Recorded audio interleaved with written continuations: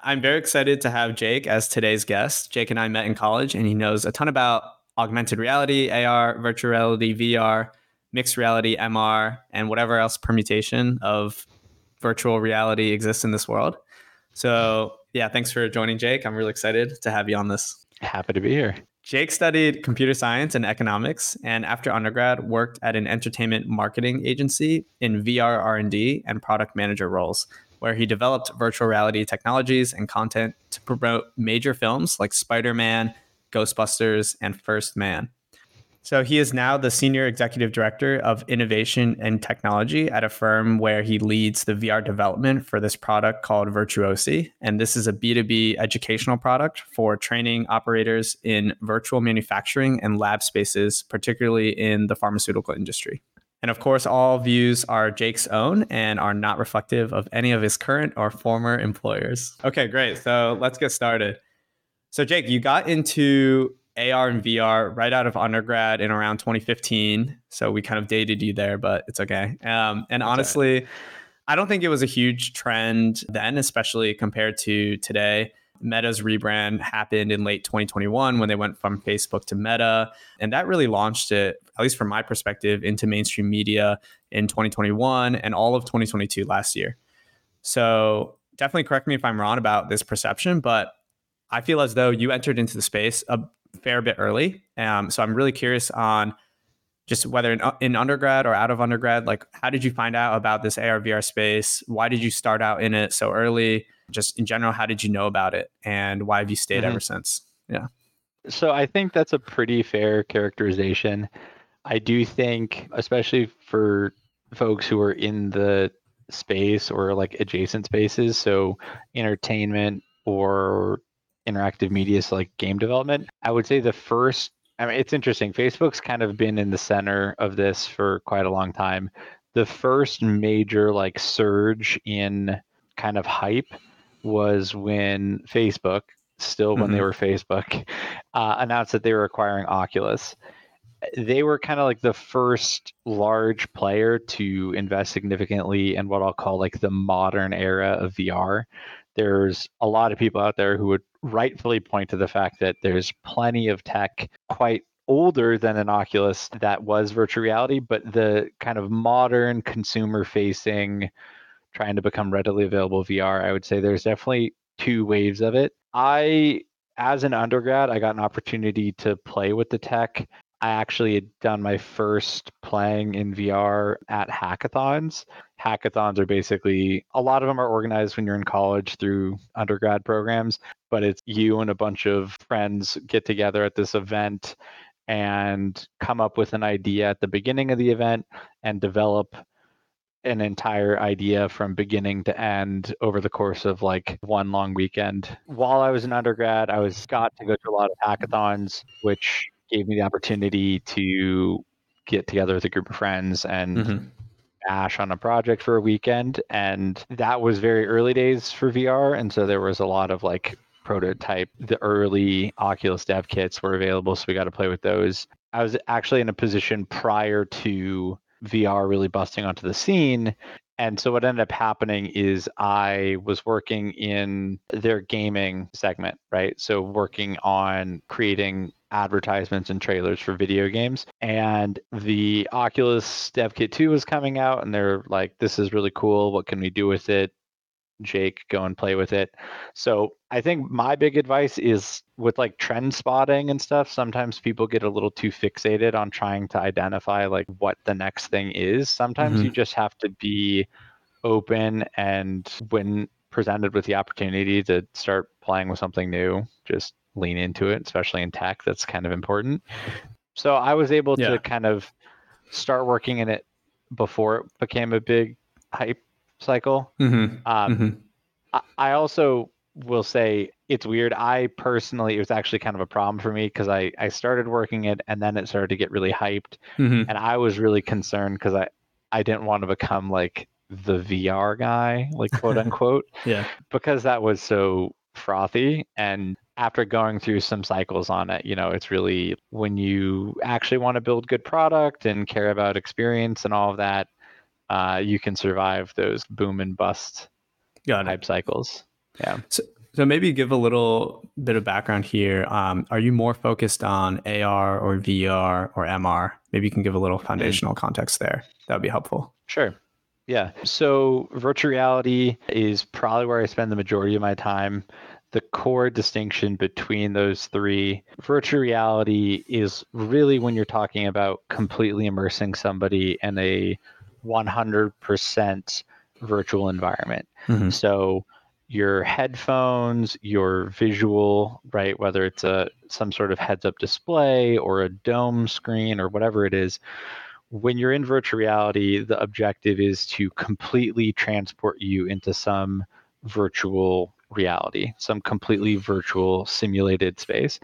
Augmented reality is really about supplementing or augmenting actual physical reality around you. So something like Google Glass or the Microsoft HoloLens tries to give you a pass-through video or a pass-through perspective through like a lens of the world around you as it is, and then superimpose audio and visual elements into that reality to try and augment it in some way. This also sort of gets a little muddy because there's a lot of things. Kind of the pinnacle of the AR hype was Pokemon Go. A lot of people would contest whether or not Pokemon Go was really augmented reality because it didn't really leverage the context of Mm-hmm. your reality. It just sort of superimposed a virtual world onto a reality. And then mixed reality is a probably the most ambiguous of those. People use MR or XR in a lot of different ways. I will say the place I most frequently use mixed reality is we capture, for example, for our product, it's very difficult to convey to somebody what virtual reality content is like without Mm-hmm. putting them in the headset.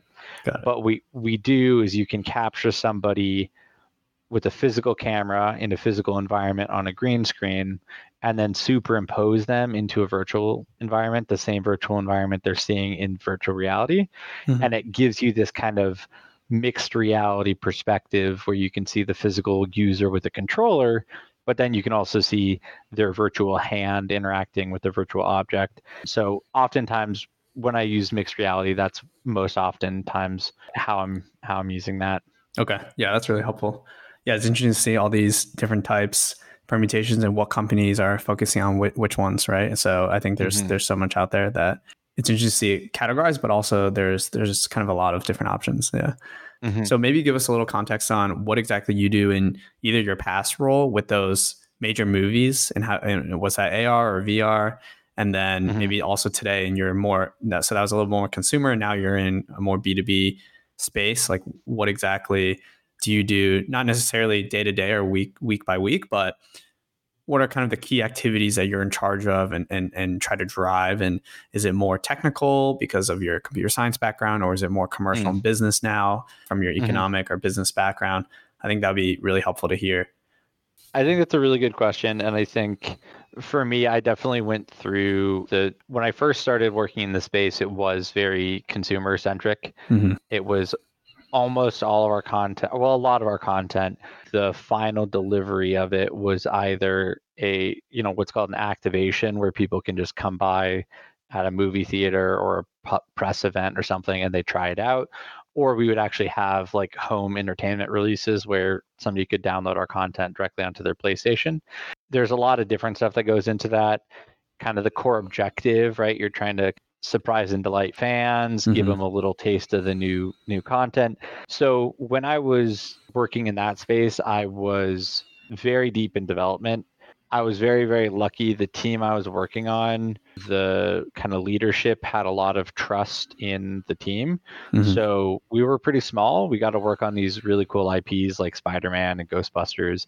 And we had a lot of latitude to, I wasn't just doing development and our art team wasn't just doing art. It Mm-hmm. was a lot of collaborative design work and that was a lot of fun. Now in the kind of more enterprise B2B space where I spend most of my days now, it's a little bit different.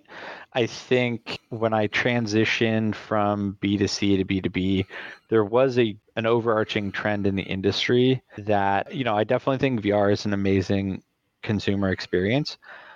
But I also think that the hype sort of began to fade on this idea that we were on the brink of virtual reality or augmented reality replacing the iPhone as a Yeah. media, right? And so the enterprise space really was a place where the economics make a lot of sense. Mm-hmm. You can look at a current problem that costs companies millions of dollars, and very quickly you can rationalize a solution using VR or AR that will like immediately save them money or immediately help them with upskilling their workforce. So Mm-hmm. I now spend my time mostly in that space. That was a big part of the reason why I kind of transitioned into the more enterprise facing space. And I do still get to roll my sleeves up occasionally and open up Visual Studio and jump into Unity and do some actual development work. But our team is much larger, and the kind of continued support of a release product is like a very different experience. It's a big part of what I was looking for, is Mm-hmm. not just making something and releasing it, but getting to kind of follow it through the life cycle. So I spend a lot of my time now kind of shifting between trying to figure out what the next 12 to 18 months of development looks like for the team, as well as trying to help provide insights on the VR design side of things or the development side of things Got it. where appropriate. So, Yeah, a couple quick follow-ups there, I guess, from when you were in that B2C space and made those trailers or that kind of AR, VR entertainment content for those movies. What development platforms did you use? Did you already have the skills from your CS degree to learn those? Did you have to relearn or learn something new there? I think you mhm, mentioned Unity and Visual Studio. Yeah, how did you really learn how to do those or code those in those development platforms? mhm. That's a great question. So having a background in development and having a degree in computer science definitely helps. I think we did development projects both in Unity as well as in Unreal Engine. There's a couple other one-off things we used for augmented reality projects. We got to use Eighth Wall. We worked with Facebook Spark, I believe is what they call their development environment. Mm-hmm. Amazon Sumerian. There's like a bunch of different development platforms out there. The core of it is once you learn kind of like the core ideas of development, software development, object-oriented programming, stuff like that, Mm-hmm. there's like syntax, there's like kind of the programming equivalent of the grammar, right? Mm-hmm. Of each programming language or each development environment, but the core principles of how you put together a piece of software are largely the same. So when you're developing in Unity, you're using C Sharp. I had a decent amount of exposure to C Sharp. I had also spent a ton of time in Java, and C Sharp and Java, it's a very easy gap to bridge. And then we'd also done development in Unreal, which does allow you to do some development with, they have what's called a visual scripting platform called blueprinting, which is, you don't actually write code, you kind of logically connect things in a node fashion. But then under the hood, it's C++, which Mm-hmm. that's actually the first language I ever learned in programming. So I definitely had some previous exposure. But then there's other platforms and languages that we worked on. Did some mobile web AR stuff Got it. using JavaScript and all kinds of different things. So it's really about, again, challenging yourself to remain flexible. Any opportunity that we had, even if we weren't fully committed on a project, if we had the opportunity to mock something up or build a prototype or a proof of concept, and it meant that we were going to get to play with some new platform or tech, we always kind of tried to jump on those Got things it. because it's always good to see what's possible. Yeah, that I think that's helpful. Maybe we do a quick tangent here to just understand who exactly do you work with in this development cycle. So if you're kind of the developer, is there a Mm-hmm. product manager? Is there UI UX designers? Is there you mentioned Mm-hmm. art graphic designer people? Is that just a typical kind of, because I've heard development cycles for maybe web apps, right, or other software products. Is it similar for this? I mean, it's not game development, but it's, Mm-hmm. kind of entertainment slash game development. You're using these game development engines as well. So is Yeah. it similar? And, someone's kind of leading the whole thing, someone's visually leading it, and then you're kind of Mm-hmm. developing it too. Is that a very similar role Yeah. and development cycle? Yeah, that's a pretty fair summation of it. I do think that even it's a little different depending on what you're working on, but by and large, whether it's AR or VR, and whether it's for B2C or B2B, whether it's like a consumer app or some enterprise piece of software, at its core, it is very, very similar to what I'll call like conventional game development, Mm. because you are using the same engines, you're using the same logic, Mm. the same languages, and you're using a lot of the same tools. So typically on a team, a lot of VR teams are really small, just because that's kind of the nature of the space still. But so sometimes people are wearing a different combination of hats, but at its core, you'll have some kind of creative director, somebody who's in charge of making sure that the visuals and the logic of the kind of experience all flow together. You'll have somebody who's in charge of kind of executing that on an art side. So that's going to be like, depending on the size of the team, you might have an art tech director, or you might just have technical artists.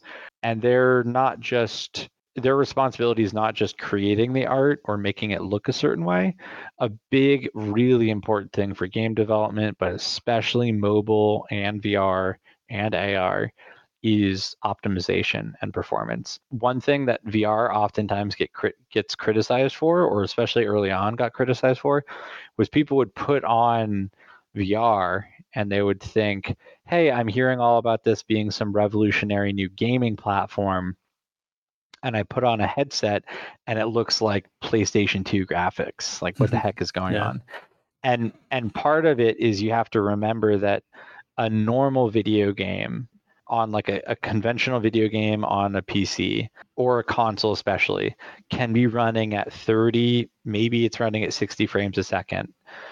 In order to maintain comfort within the VR environment, you need to guarantee that your refresh rate is closer to 90 hertz, 90 frames a second. Some of that the technology makes up for, but you really need to optimize as much as possible. Mm. And then on top of that, you're effectively rendering everything twice, because you essentially have to push enough pixels for each eye. You Got it. show a slightly different perspective for each eye. So in development, you really need to make sure that, like, if you have an object in the scene, every pixel of it Yeah. needs to be That's pretty scrutinized to difficult. say, is this important, or is this like off in the background and it can basically just be a cube, right? So technical art is very, very important. And then on the development side, sometimes you'll have like gameplay development, just or experience development folks, and then you'll have kind of like core systems development. So and then there's music and sound, and Hmm. it's very much follows the same format as a traditional game development studio, but just like indie game development, or a lot of game studios, there's flexibility in where they kind of draw the line between roles. Yeah. But that's kind of the core pieces. Got it. So, before you mentioned when you went to your current role, you Hmm. do a little bit of development here and there, but it seems like it's more commercial, business side, or maybe sales side, right? Kind of business Hmm. development side. What do you like more, and like where do you see yourself focusing more in this space, or from a functional perspective in this space in the future? Between development and everything outside Kind of of more, development, yeah, like essentially. business Yeah, development. Yeah. that's really hard. I struggle with that sometimes. Fortunately and unfortunately, in my current role, Hmm. I kind of ebb and flow between those. Okay. And when it works, it's great because I get to kind of scratch both itches. If both collide and I'm needed to support both kinds of initiatives at once, it can be a lot. Hmm. I really do like being able to focus on the full cycle, the full loop of us working with subject matter experts to develop the content, Hmm. to the design spec, to the delivery to initial customers, to then addressing customer feedback and how we can improve our future development. So I really do enjoy kind of being on I'll say the biz development side, but also like the kind of product management side of things. And then every now and then when a senior dev is busy and Hmm. somebody has a question and I can roll up my sleeves and, jump in Yeah, there and help with something. That's kind of where I'm at. that's good. That's I good. every I think it's the yeah, best of both worlds right now. Yeah. yeah, That's exactly. good. Okay, It's cool. Sounds balance. You great. got to find balance. Yeah. Yeah, I mean, I think there's so much more detail we could go into on like what you're doing, your roles and stuff. But Hmm. I want to make sure we have time for talking about the broader industry as a whole. So Hmm. I think right now, I want you to maybe expand a little bit about, because you've seen both spaces, right? Kind of the consumer Hmm. space, right? You have Meta, Snapchat, a lot of media attention Hmm. from a lot of big tech companies with, existing or new AR, VR products, headsets. And then, as you said, maybe the more right now commercially viable space, the enterprise Hmm. B2B commercial space, which is obviously not covered by mainstream media. It's obviously Hmm. very diverse, right? You could have industrial applications, farm applications, Hmm. medical, right? All these different industries, when you think of enterprise, could potentially have, whether it's feasible or a good idea or not, there's a Hmm. lot of spaces to explore from that perspective. So maybe I want to hear your take on where's the money trending here, and what do you think about the key differences between consumer and enterprise space in the next 5 to 10 years? Yeah. Hmm. That's the multi-billion-dollar question, I think. I think by and large it has followed. I'll say one trend I think I still am pretty confident in my call, and then one thing that's been a bit surprising but Uh-huh. kind of makes sense.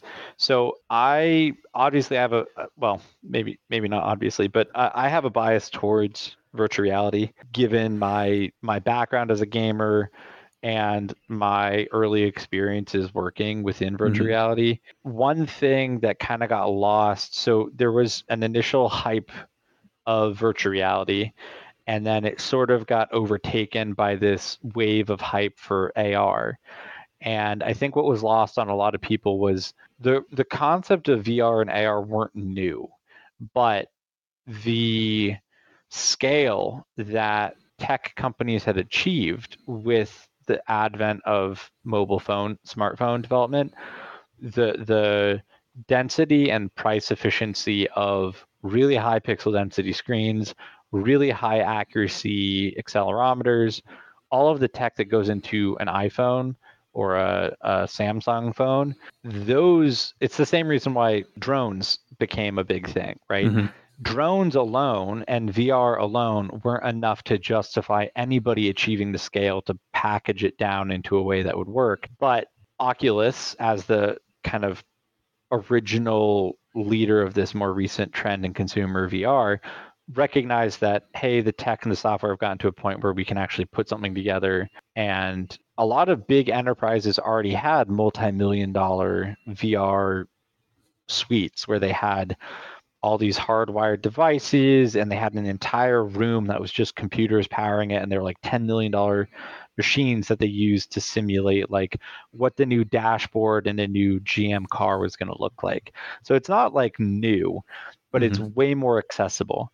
And I think for me, virtual reality just delivers fundamentally a more worthwhile, or let me rephrase that, a more rich experience, a more rich escapism experience, right? Mm-hmm. So as a gamer my entire life, it's sort of like if you asked me, would I rather be fully immersed in the video game I'm playing to the point where I kind of lose track of time and I'm so Yeah. immersed with my virtual friends, that's why I'm playing the game. And if you Mm-hmm. told me, oh, but you can also look around your space, it never clicked with me. If I want to spend time and money to escape to another world, I want to do it through virtual reality. Mm-hmm. So I'm of the belief that virtual reality, I think both VR and AR have a place. I think virtual reality is going to remain the kind of leader when it comes to immersive consumer tech, consumer experiences. And AR, I actually think, is going to become a behemoth in the prosumer productivity space, right? So the fact that Hmm. you could replace a lot of your normal computer functionality, your monitors, a lot of the things that you're doing in an office, you could augment those dramatically with AR overlays.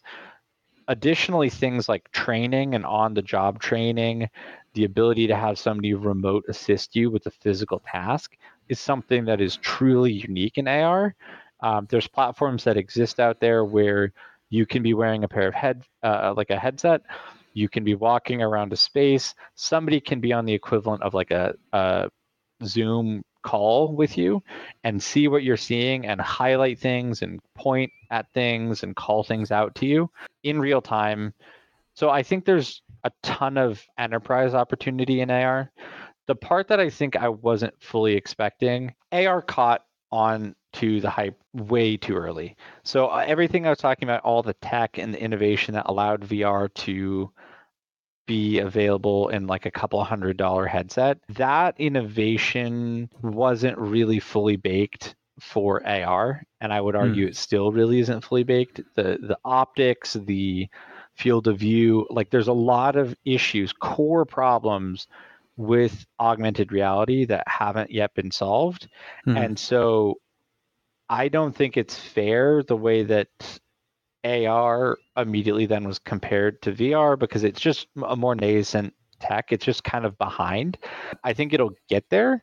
There's a lot of obviously rumors brewing around things that Apple's working on, and we'll see what all comes out. But I think ultimately AR is going to be a productivity tool.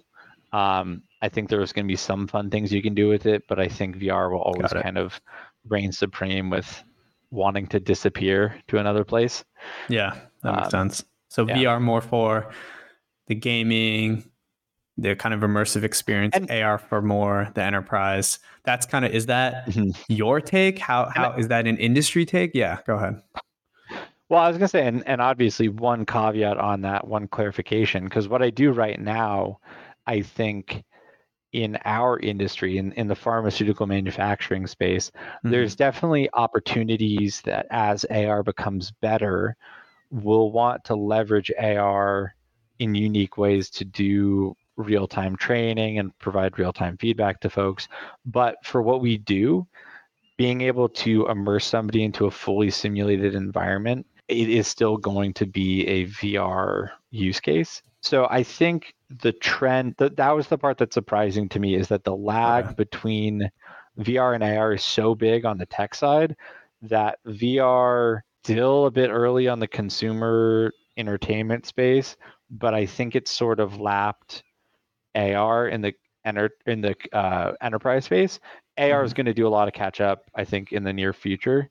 I think as far as where the money's going, where the industry trends are going, there is definitely a fall off in consumer facing virtual reality development, both on the content and the hardware side. PlayStation did just release their new headset. There's new headsets coming still. There's new content coming still, but there's no doubt that it's quieter now than it was. And I do think Meta is a really interesting talking point because when Facebook did their rebrand to Meta, people talked about it as if it meant something. I don't really know how much it meant other than them wanting to rebrand. But I do think one of the things that's really mischaracterized by people is I think even companies like Facebook slash Meta, which are largely seen as consumer facing companies, recognize that there's way more opportunity right now in the enterprise space. So when people are talking about how is Meta doing, how is Meta development coming along, and everybody wants to bash on the metaverse and they want to bash on Mark Zuckerberg hanging out in their VR Yeah. meta space, whatever it's called. The reality is like the tools that they're building and the hardware they're building is really impressive. And even though we might not get to 100 million active users on a game or a platform like we have On World gotten to with Horizons social or whatever media they're and whatever saying. on Yeah. Horizons. Thank you. Yeah. Like, even if that is a complete bust, I think a lot of people and the mainstream underestimate how many functions, how many use cases there are in the enterprise space. Hmm. And like the quick example I'll give is one of the things I worked on right out of college. We were training operating room nurses, perioperative nurses, and or surgical technicians, right? So these are the folks who like pass instruments to people. And one of the hospitals we worked with told us that they brought in about 10 trainees who they paid a full-time salary as a registered nurse as they were training them. They spent $1 million training these folks. Half of them would drop out of the program because their only practice environment was close to basically being in the OR with the surgeon and a live patient. So about half of them would drop out. Of those that made it through the program, about half of them would just choose to go back to being a regular registered nurse. Of the ones that remain, a couple would leave and go to another hospital. So Hmm. you have hospitals that were spending $1 million a quarter and getting one, maybe two trainees out of it. Hmm. So you look at things like that and the ability to arbitrage subject matter expert time into something that's more scalable and more replicatable is huge. There's so much improvement that can be made with helping people train.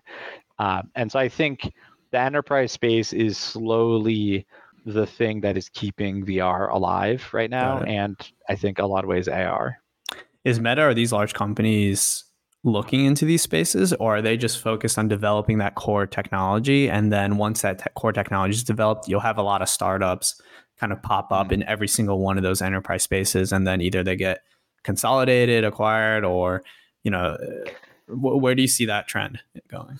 I think that's a really good question. I think a lot of it is small startups right now. The core of it is the big companies are developing the tech and the platform. Mm-hmm. Some of them have taken steps towards trying to support that and insert themselves into it. So both Facebook and HTC, for example, have platforms that allow you to distribute VR content to headsets, monitor the use, update the content, recall the content, and push new updates. The way you would if you were an enterprise using, you had 100 VR headsets deployed around the world that people are using for training, you would want something like this to monitor the system and to push updates, because updating devices and coordinating with all your IT folks is kind of a mess. So some of the big players have definitely taken steps towards trying to bridge that gap and provide that connective tissue. But I would say by and large, because so much of what's needed is actually on the content side, there's a Mm-hmm. ton of really niche, bespoke content that there's so much opportunity, right? I would say if I were talking to anybody who's interested in getting into the VR, the AR space, definitely. I mean, if you're interested and your passion is from the gaming side and you want to Mm-hmm. try and do something fun and engaging, by all means, check that space out, play in that space. But if I had to give advice to anybody on like, if you were to start a company in the VR, the AR space today, what's the most likely path to profitability and to a company that'll survive? It would be find a niche where there is a current where the current process for training, for example, or workforce management or whatever is very expensive and costly, and where there's some kind of risk, right? So construction, pharmaceutical manufacturing, working at a toxic plant, working at Mm-hmm. a nuclear facility, right? All these kinds of things.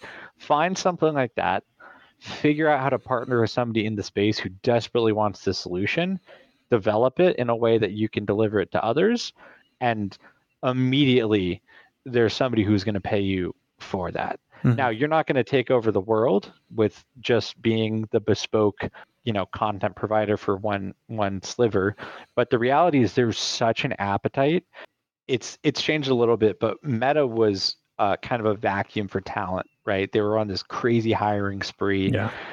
Nobody entirely knows what they did with all of that, and they still have quite a few people there. Okay. Um, Like from the VR, you mean talent from VR AR development but space? yes, yeah, Yeah. yeah.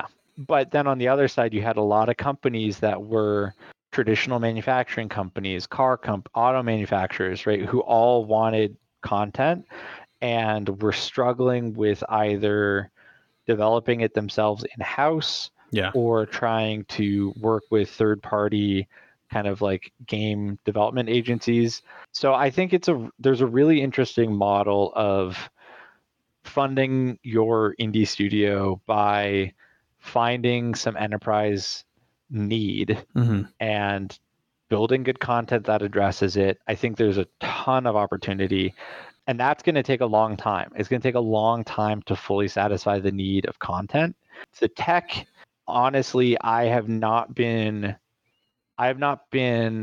very surprised by any tech in the VR or AR space since the largest step was probably like the Oculus Dev Kit 2, Mm-hmm. right? So the Oculus Dev Kit 2 was the last time that there was like a really monumental shift in adding a whole dimension. Okay. Since then, it's pixel density, it's resolution, it's form Mm-hmm. factor, all these things that make it more approachable. But the reality is like the true innovation that's still needed is content. So much Like a content. hardware step change Everybody in needs hardware. content.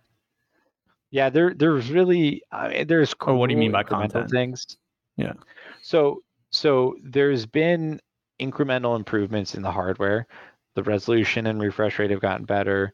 There is cool new tech like there's eye tracking that allows for this Mm-hmm. thing called foveated rendering, which will be again a boost to performance and fidelity, but nothing where like we couldn't do it before. This new tech exists, now we can. Hand tracking and haptic feedback are probably the bigger targets for that because again they can help with like quickly onboarding somebody in an enterprise kind of environment. But the majority of what's needed, if you surveyed business leaders all over the world and said what is needed for you to use this platform to help transform your business, Mm-hmm. they might say, oh, gee, I wish it was lighter, or I wish it was wireless, or I wish this or that or the other. But at the end of the day, if you can deliver a compelling, value added experience in virtual reality, all of that stuff goes away. Mm-hmm. None of that stuff matters. If you can save me hundreds of thousands of dollars, I don't care if I have to buy a $10,000 desktop Mm-hmm. and VR Yeah. headset and have a corner of my office set up for it, right? Yeah. So I think content is really the key right now in the Got it. VR Got it. space. Okay. So I think earlier we were talking about how you got into VR before that mainstream media hype cycle. Now it's AI, right? The past few months coming Mhm. in, ChatGPT, OpenAI launching that earlier this year. So my question is just, do you see this changing the VR AR space? Is there any link between AI and VR AR? Just broadly. Yeah, I think that's a really good question. And I think it's one that, on face value, it's sort of like trying to just link hype bubbles. Is there Yeah, any kind exactly. of relation? Like I said at the beginning when I was talking about the fact that I didn't like the rising wave of froth and hype when in VR when I was in it because Hmm. I don't like I'm not a hype guy. I'm not like a trend follower when it comes to that kind of stuff. It kind of worries me, right? I will say I think my hot take, one of the few Hmm. places where I'm probably more aggressive in my hype than what I'm hearing from the general kind of mainstream conversation. I actually think the killer app for augmented reality is Hmm. AI. Okay. I think the same thing I was just talking about where if the headset is big and clunky in VR, but you've got good content, people will look past it. I Yeah. think the key for augmented reality is leveraging generalized AI where you can actually have value added contextual augmentation of your reality. Because honestly, if I had to pick between visuals that look indistinguishable from reality in a headset, Hmm. or a really crappy Google Glass or very first HoloLens type experience, but I could put it on and walk around in the world and it could tell me things based Hmm. on what I'm seeing. I would take the Google Glass HoloLens 1 in a heartbeat. Hmm. That's, I think, the biggest thing that's been missed is, as much as the optics are behind and that can kind of get in the way, the core tech of AR, as much as it's about optics, is about having some level of intelligence that can actually augment what's happening to you in real time. And I Hmm. think it's one of those things that I'm surprised I haven't heard it talked about more. There are Okay. definitely folks who are talking about it, but I would say that's the thing to look out for in the space. If you can have Chat GPT, this is not actually correct, but if you could basically have Chat GPT seeing and hearing everything that's around you and contextually understanding, that's a huge, huge value proposition. So Got it. that's Okay. my So that's you're my shot I'm saying, calling. yeah, okay. That's interesting. I was gonna ask for an example, but I mean you kind of gave the example, like walking around in whatever application. I don't know, it's like visiting a new city and it's giving you a tour or yeah. Even in your daily life, imagine you had an overlay where you're walking around and you go to your coffee maker, right? And you go to pop open the I've got a like an espresso thing, and you Okay. open it up and you pull open your drawer where you keep all your coffee, Hmm. and there's not much coffee left. And it understands that there's not much coffee left. And so intuitively in that moment it says, "Do you want to order more coffee?" Or you're running low, you should probably order more coffee. Boom. Mm-hmm. That's actually as dumb and That's simple as that is, commercial. Yeah. that is so much more valuable than like a lot of the stuff that they've been chasing. And I think there's a lot of that where what's needed for augmented reality to really add value to people's lives is Hmm. to further blur the line between the digital portion and the physical portion. Yeah. And the biggest problem is that as of now, most AR is only as intelligent as it's been pre-programmed. So Right. it's Right. only like very, very specific image recognition or very, very specific things. But my goodness, if I could pop on a headset and it just like I could look at my speaker and adjust the volume of my computer, or I could, like look at the ceiling fan and turn on the ceiling fan, right? It's these sorts of things that's where you're actually augmenting somebody's Got it. life. Okay. I And I see. think that's Okay. going to That's be interesting. key. Yeah, that's a unique future. Yeah. Okay. Well, this was really interesting. I think last thing I want to do is get your recommendation on either your favorite podcast in this space, book recommendations, things you're watching out for, companies you're watching out for in this industry. I'll include in the show notes here, but it'd be nice to see what kind of things you keep up with. That is a good question. I think I'm probably pretty bad at at being a reliable, consistent follower on industry trend stuff when it comes to like podcasts. Yeah. Yeah. I'm more of an entertainment person, so Okay. random Okay. shout out the dollop if you're looking for a good laugh. But I would say there's so much out there, and the overlap between VR and game development and programming, it's a really cool high tech space, but the barrier to entry is really, really low. You Okay. can you Interesting. can you can leverage resources and teach yourself and start to get exposure. I would honestly say this might be a controversial take, but for anybody who's thinking about getting into this space, my recommendation above any book would be to download Unreal Engine and leverage the Epic like learning portal Mm, and just get in there and start playing with things, because that will very quickly start to give you an understanding of what the tech can do and give you kind of that positive reinforcement that you can kind of will something into existence in VR and in game engine. So I would say that would probably be my number one recommendation for anybody who's interested in playing in the space is download Unreal Engine and take a look at some of the sample content. hmm Yeah, get some from a free stuff development from the standpoint. marketplace. And Okay, but yeah, like, do you need to have a development background to be able to do that, or just there's things for? Yeah, the cool thing with Unreal is you can get pretty far with just blueprinting, and there's a good amount of tutorials out there and stuff. It'll at least get you to a point where you can wrap your head around how these things work. So that would probably be my number one recommendation. Okay, yeah, that's helpful. Cool. Yeah.